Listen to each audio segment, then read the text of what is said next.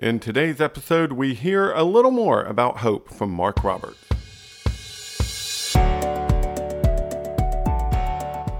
In our churches, we love to use big words. We obfuscate our pedagogy through superfluous grandiloquence, manifesting hubris instead of demureness. See what I mean? Inconceivable. While I might have a speech impediment, I certainly do not want to have a preach impediment. These get in the way of God's message reaching our hearts and minds. Let's dig through those big words and learn something incredible. Before we get started in today's topic, let me remind you to go and check out EdenHollow.com. This is a company I started to start publishing some Bible study guides and spiritual books, but we're starting to branch out into some fiction and even talking to some other authors. We'd love to have you check out what's going on at EdenHollow.com. Now let's jump into today's episode.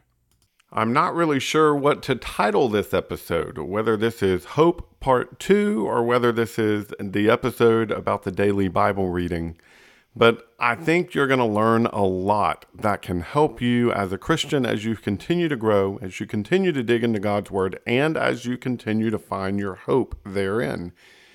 Mark has done some amazing work at the Westside congregation, helping them see the value and gain more out of their daily Bible reading. And you'll see why that's important as we get into talking about hope and the way that the media and the way that the news will rob that hope from you. Our goal is to get you to turn off the news and to put your face back into your Bibles to see where hope truly is found. Let's jump right in. Romans 15, verse 4. Whatever was written in former days was written for our instruction, that through endurance and through the encouragement of the Scriptures, we might have hope. And one of the things I've tried to stress to people is turn off the news and open your Bible. Because there's nothing the news is going to show you is happening in our world today that the Bible doesn't already have in there. Because all these things have happened before. There's nothing new under the sun. And there's nothing the news can tell you that will give you answers for the things that are happening in the world, but the Bible is full of those answers. So if the Bible is going to tell you everything you need to know and give you the answers, why not turn there instead of the news? Would you agree with that? I couldn't agree more. A couple things that I guess I would add to that. We need to remember that for the media, for the news, they are selling something. They are selling advertising, and we are the product. They need us to tune in. Nobody is going to pay them all that money for a commercial if we're not tuning in. So they are interested in getting our eyeballs, and they are profiting from getting our eyeballs. And the way to get eyeballs, if it bleeds, it leads. And so they just tell us all the terrible things, the bad things. One health expert said, we can't rule out the possibility that teens feel sad, not just because the world contains sadness, but because young people have 24/7 access to sites that are constantly telling them they should be sad and they should be depressed. And we have to think about just how relevant some of what goes on. There are sad things going on all around the world, and yet we really have no control or ability to influence anything about that. There's a war going on in Ukraine, and I am sad about that, and I see those images, and that makes me sad and makes me feel hopeless, those kind of things. But I have no influence over that. They're not consulting me about that, which is really kind of surprising. I would have thought they would have called me. They are not, and that's what we just get, a constant diet of that kind of thing. This horrible thing has occurred here. This mass murder has occurred here. There's a roving herd of murder llamas, and they're picking people off left and right. Murder llamas are the worst. And so we just get real down, and it's not doing you any good. I think you can pretty much count on, if something is happening that is really having a direct effect on your life, it's in your neighborhood, you're probably going to hear about it even before the local news gives it to you on Channel 5 at 10 o'clock at night. So don't let somebody else kill your hopes. I think about the 10 spies.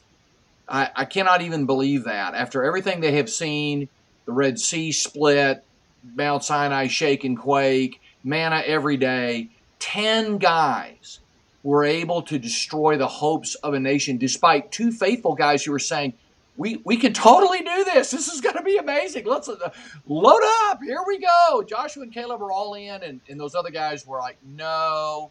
and they ate everybody's hope, and as a result of that, Israel suffered greatly. I love what you said about reading the Bible, but I want to come back to that because I want to say more about reading the Bible if I can. So I don't know. Have you ever heard of World Watch News? No, I'm out. Okay, so you would love it, I think, if you care about the news at all. And we tell people about this all the time. It is a program that we subscribe to. It's pretty cheap, but it's a 10-minute news program they put out every day. Tells you everything you need to know about the news. It comes from a religious perspective, but they don't really make a big deal about it. But they end every program with this slogan: "Whatever the news, the purpose of the Lord will stand." And I love that perspective because it'll talk about the war in Ukraine. It'll talk about a school shooting. It'll talk about all the bad things that are happening. But it'll also, it's designed to work with like a kids' school program, high school kids program, that kind of thing.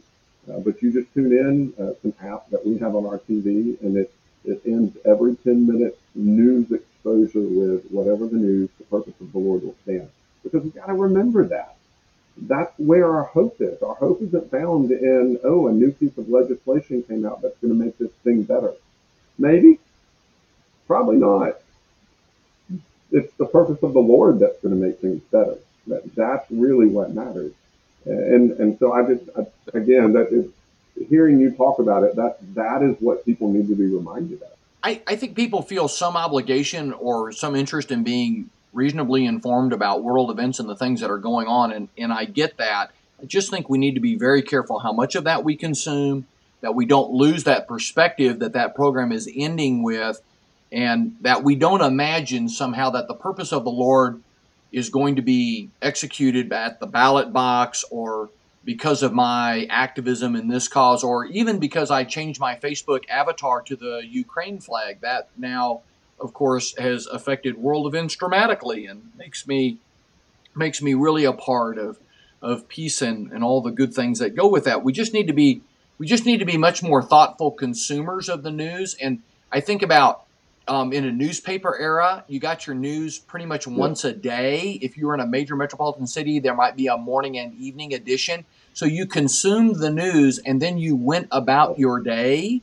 And now you can consume the news literally nonstop via several channels that just run the news constantly, and via clicking and checking various social media feeds and other news feeds. You can constantly see what is going on in the world. I don't think we're made for that, and I don't think that's the best use of our time.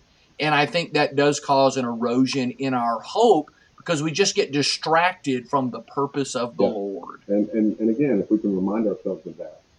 So you mentioned you wanted to go back and talk about the hope that comes from Scripture. Here's your window. Well, I love talking about daily Bible reading, and so this may make this episode extremely long.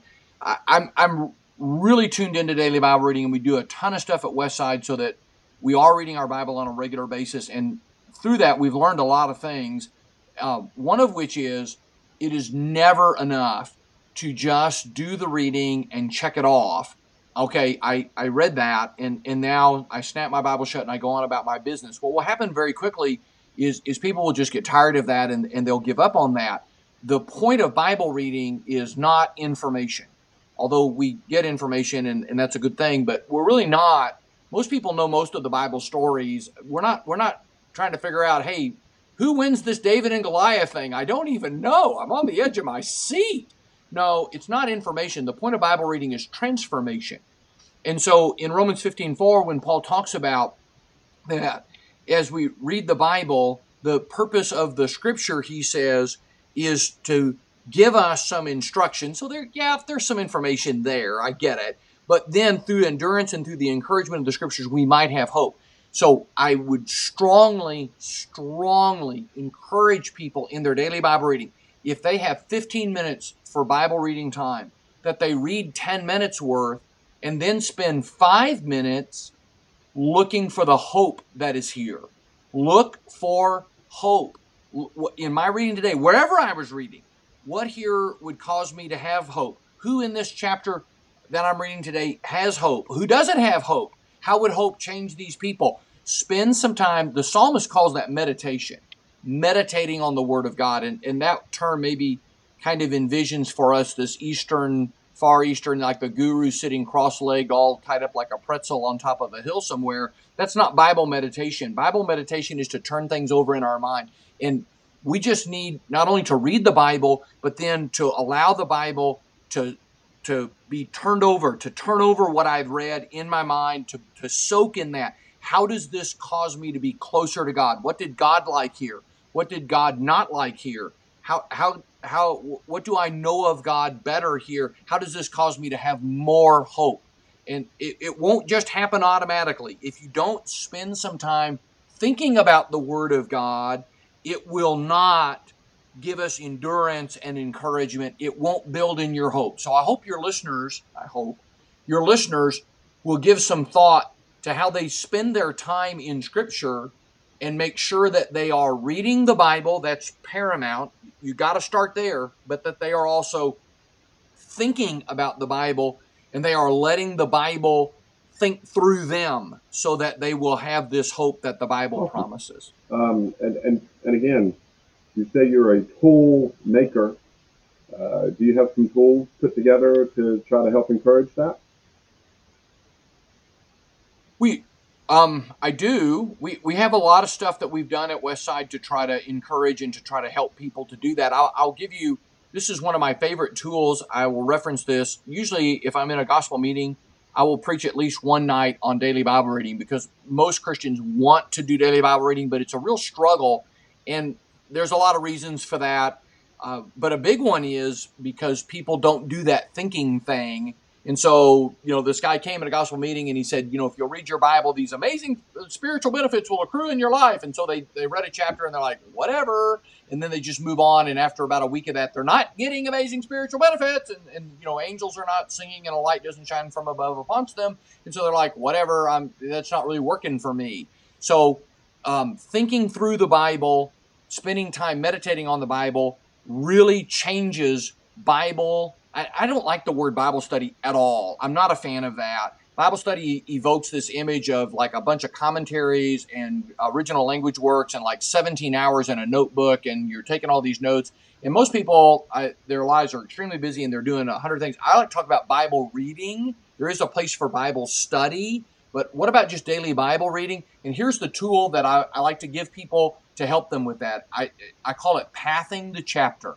If every day when you read your Bible, if you read a chapter, if you read a verse, just path it. And here's what that stands for.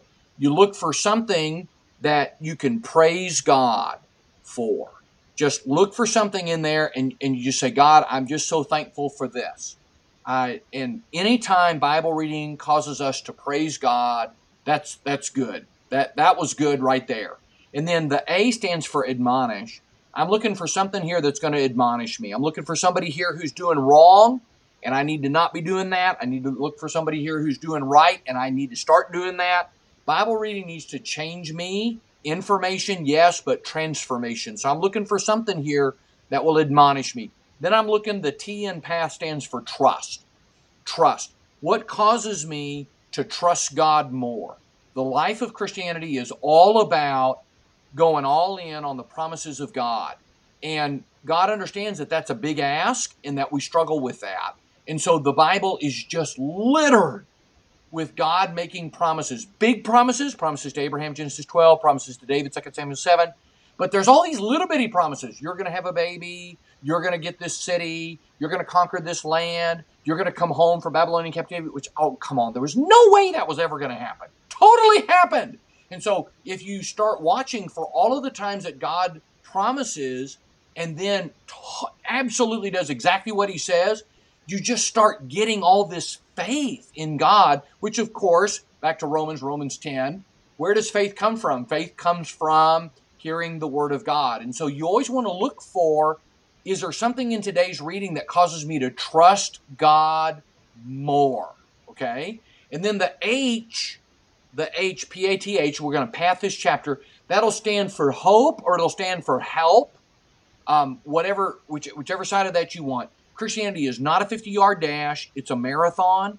and I need to find something here that gives me some hope that I can do this, that I can keep doing this. Oh, look, here's somebody like Peter who totally messed it up, and God did not kick him out.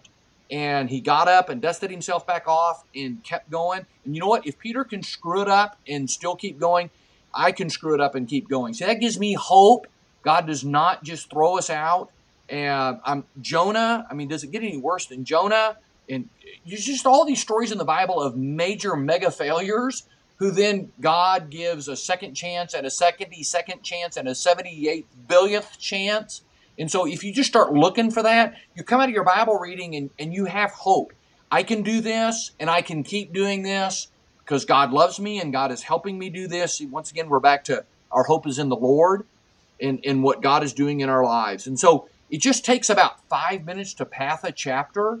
And you get done. And of course, everybody's path is different because everybody's in a different place in their lives. But then, and I like a notebook, jot that stuff down. That's what fountain pens are made for. And so you get done and you, after like maybe about a week of that, and some days it's going to come real fast, and other days maybe it's a little bit harder, and you could text with somebody else who's doing that. Hey, did you have a good something for tea today? Because I couldn't get some trust today. What did you get? And kind of work some of that out. But as you begin to do that, if you do that for like 90 days, you'll have such a better relationship with God. You will look forward to reading your Bible because you're like, you know, I need some trust today. I know where to get some trust, and it's not the local news. I'm going to my Bible. I'm going to praise God. I'm going to be changed. I'm going to be admonished. I'm going to trust God. I'm going to get some hope. I am reading my Bible. So there you go. There's my little path tool, and I'm giving you that for free. Normally I charge double what you're paying for that, Adam, but I will give that to your podcast listeners for free. I wouldn't hold my breath for that paying off in a really big way. It will pay off spiritually, and it's paid off just, I'm always amazed in my own life, just working through things like that. We have other tools that encourage and make sure that people are pushing the text into their lives. You've got to get it off the printed page and into your life. If you will push the Bible through your life, through your troubles, through your difficulties, through your successes, through your failures, through your relationships with others, the Bible is absolutely transformational. There's nothing like the Bible. It is sharper than any two-edged sword. It is living and it is active. It will change you. You have to let it, though. You have to let it in, and I will warn you, it is dangerous business. It is. Do not turn God's word loose in your life and think nothing is going to happen. You get the Bible in your life, it will change you. And we just try to do stuff at Westside to pay that off, to get the tools, to get the Word of God working in people's lives. To me, this path method, it changes your Bible reading from being a chore or a duty that you do to being something that you actually can rely on and that actually can move you beyond the sense of responsibility to the sense of relationship. And that is key, I think, for the Christian life. To grow, you've got to be focusing on the relationship. I am very down on what I call trudgery. That's the religious chores that Christians think they have to do to get to heaven. And I'm going to be miserable right now. I'm trudging my way along and my life is just horrible. I have to go to church and listen to that guy preach and prayers. And then, I've got to do my daily Bible reading. And I should talk to my neighbor. I hate it. Trudging through life, dragging around a sack of rocks. And that is not very contagious. Shockingly, your neighbor isn't really interested in being a Christian like you. And you probably are either going to get real self-righteous about how good you drag your rocks around, or you're just going to get discouraged and give it up. And so I'm down on trudgery. Trudgery is a no. Trudgery is a no. And that goes back to what we said earlier, which is rejoice in hope. The Christian life, if it is about hope, if it's about relationship, it causes rejoicing. And that is the way we should see Christianity. And that is not the way the world sees it. The world sees it as a bunch of miserable people who do what they have to do because they have to do it. Whereas if we are truly being what God has called us to be, we are a rejoicing people, and the world will see us different.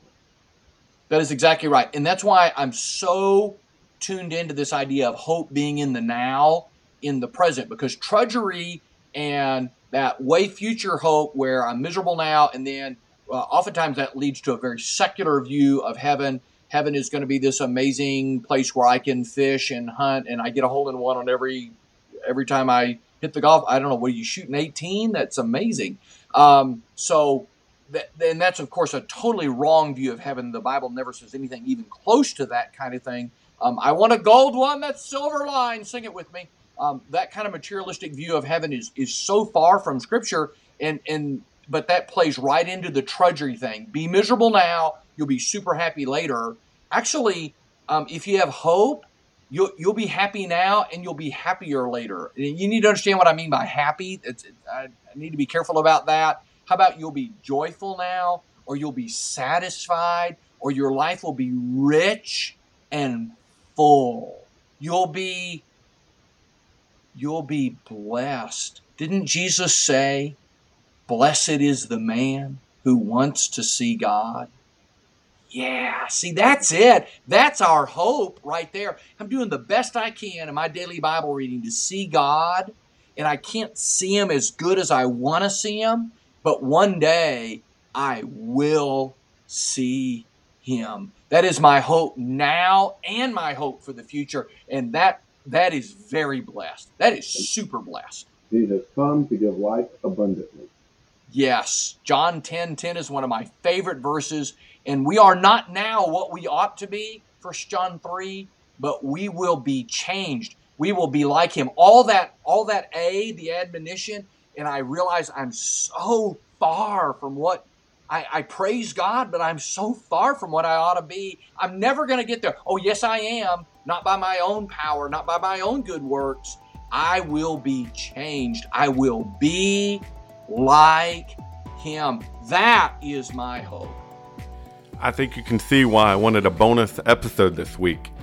What a useful tool that is, to be able to make paths in your Bible, which means to find a thing that praises God, find a thing that admonishes us, find that which creates trust, and find hope and help in Scripture. If we can focus on the path, then we will honestly make it closer to God and closer to Jesus in doing so.